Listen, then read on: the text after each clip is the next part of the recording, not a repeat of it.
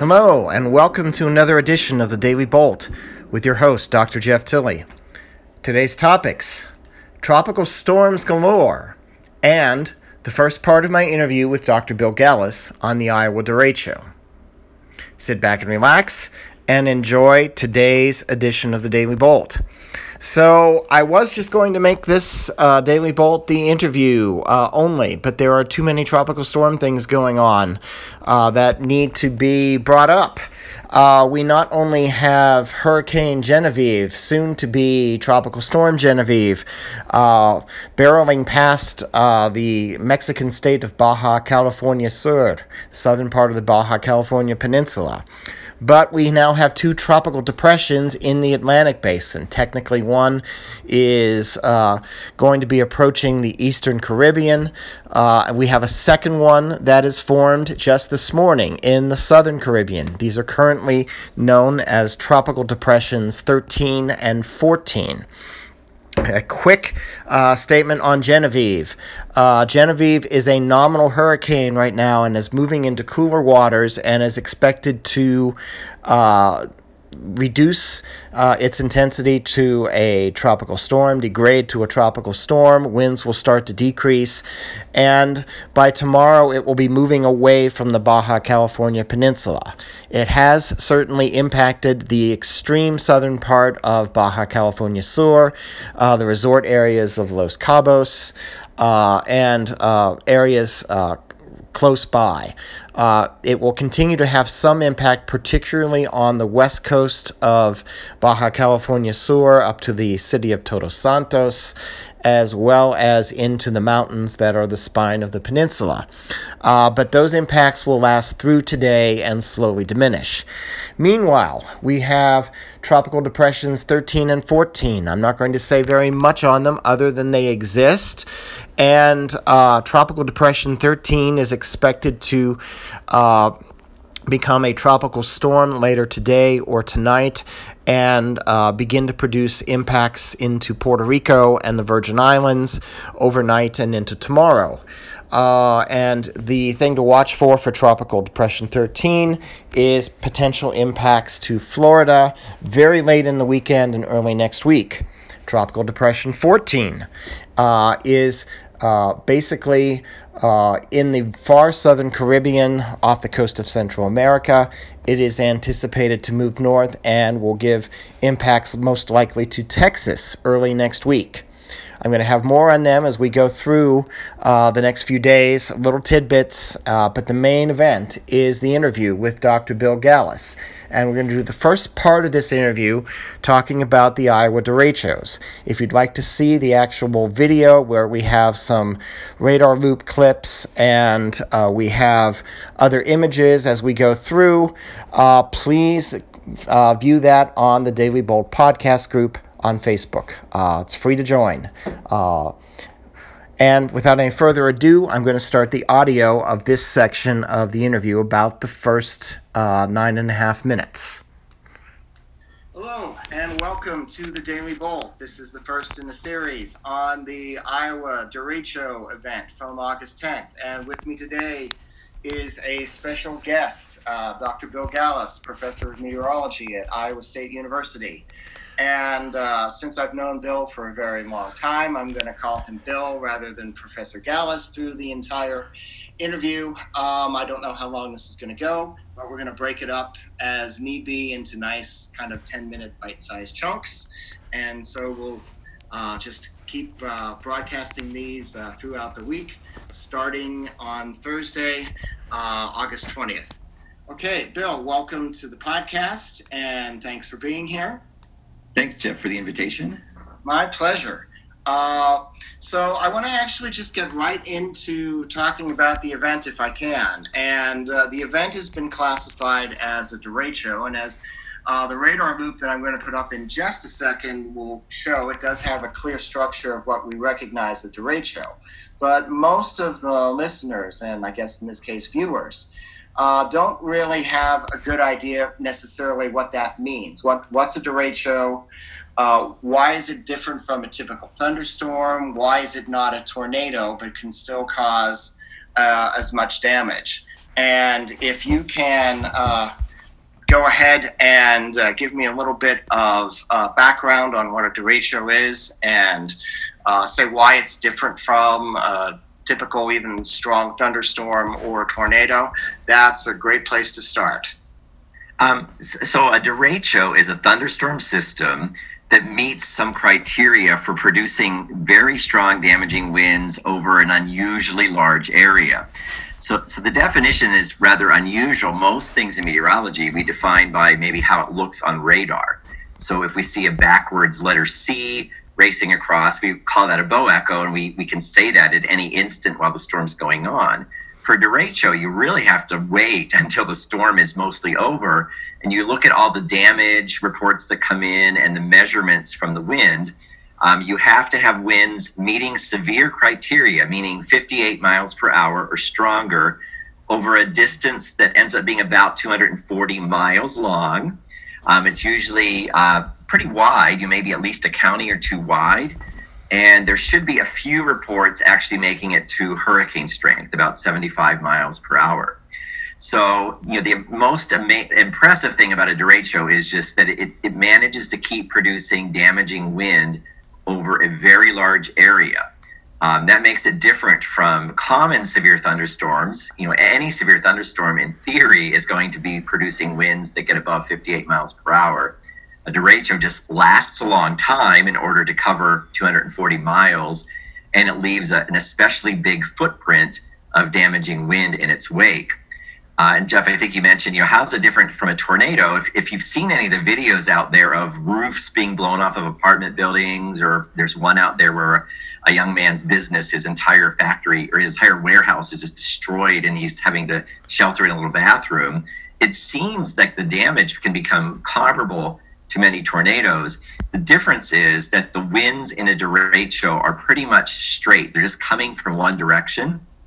In this case, it was primarily blowing from west to east.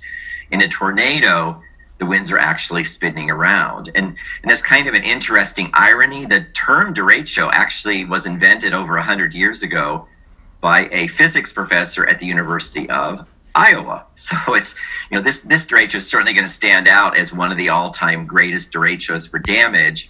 So it's, in a way, maybe it's appropriate that it struck Iowa, since we're the ones who created the name derecho in the first place. Well, I guess that, there's a certain irony in that. So I've been playing the loop, which actually comes from Iowa State's experimental, well, it's not experimental anymore, it's environmental mesomet site. I pulled these images off a little bit ago from the website.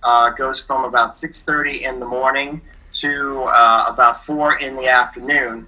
And it's interesting, this doesn't start out with the typical derecho type of a shape in the radar imagery, but as it goes along, about the time it starts getting into central and southern Iowa, you start to see a little bit of the classic shape, and then it really develops that classic shape as it's going through eastern Iowa into Illinois and Wisconsin.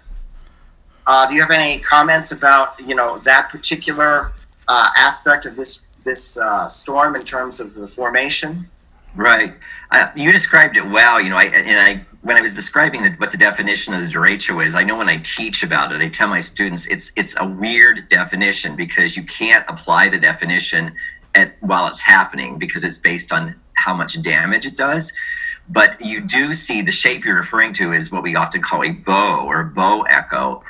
And you do see that develop in many places. I think you hit the nail on the head. As it was heading towards central Iowa, which is where, of course, Iowa State is and where I was, that was the weirdest thing. Is there was a little piece of it, only about the size of one county, that was sort of bowing out and becoming a bow echo. The part that was rolling toward my city looked pretty much straight, just a north-south line, and you normally wouldn't have thought that would have such strong winds. Where the bowing was happening was just south of my town, and the radar there was showing winds of 130 miles per hour over a big area, and it's only maybe 10 miles away from the Des Moines radar, which means the radar beam goes up from the radar. So if you're close to the radar, the information is actually not too far above the ground. And I personally was hoping that meant we in Ames would sort of dodge a bullet. That did not prove to be the case, however. Okay, so I've had the radar loop restarted on the screen while we're sharing it. I don't know how much time you've had to look into the background of the setup of this derecho, but did this particular system, this derecho, have a kind of a classic set of preconditions, or did this one kind of take everyone by surprise? That is a very good question, and the answer is pretty complicated. When the event ended up happening, and once I got power back, I did look that morning, well, what was going on in the atmosphere, and to me, it looked very classic. That yes, this was a situation where you get derechos. A couple miles up in the sky, the winds had increased and were blowing 50 to 60 miles an hour across northern Iowa and southern Minnesota, which is pretty rare, especially this summer. Much of the time, our winds a couple miles up were only like 10 miles per hour. And so there was a weather disturbance was passing just to the north of Iowa, and it was leading to this belt of very strong winds that were coming in. In addition, the atmosphere was very unstable. It was incredibly muggy that morning, even though it was very dark and dreary looking. I think the temperature was already around 80 degrees at 10 a.m. With very high humidity.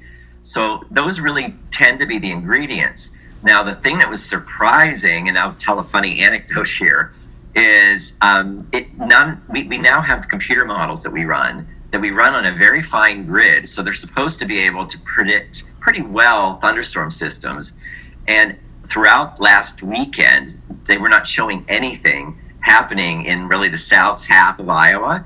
And there really was almost no signal that anything like this would happen, despite the larger scale looking pretty favorable for derechos. And I think people may have let their guard down because we start to really put a lot of our we like to rely on those models. So my funny anecdote is, for the first time ever, I'm having problems with raccoons coming in and eating my tomatoes in my garden right off the vines. And so the day before the derecho, I did a search on Google, and I discovered one way to keep raccoons away is supposedly if you take some rags and you soak them in ammonia, and then you lay them around your plants. But it said if it rains, then this trick totally disappears and you have to go apply the ammonia again. So my wife made a special trip to the store that afternoon, got ammonia. Sunday evening, I thought it's not going to rain for 5 days. I will put these rags around all my tomato plants. And when I woke up Monday morning, I could see the thunderstorm out in eastern Nebraska. And, we had a very dry summer here in central Iowa. So part of me was hoping, hey, we may get rain. But part of me felt kind of sick, like I just wasted all that ammonia. So, I hate to admit it, but I think I attracted the thunderstorm system into Iowa. So I am probably responsible for the billions of dollars in damage.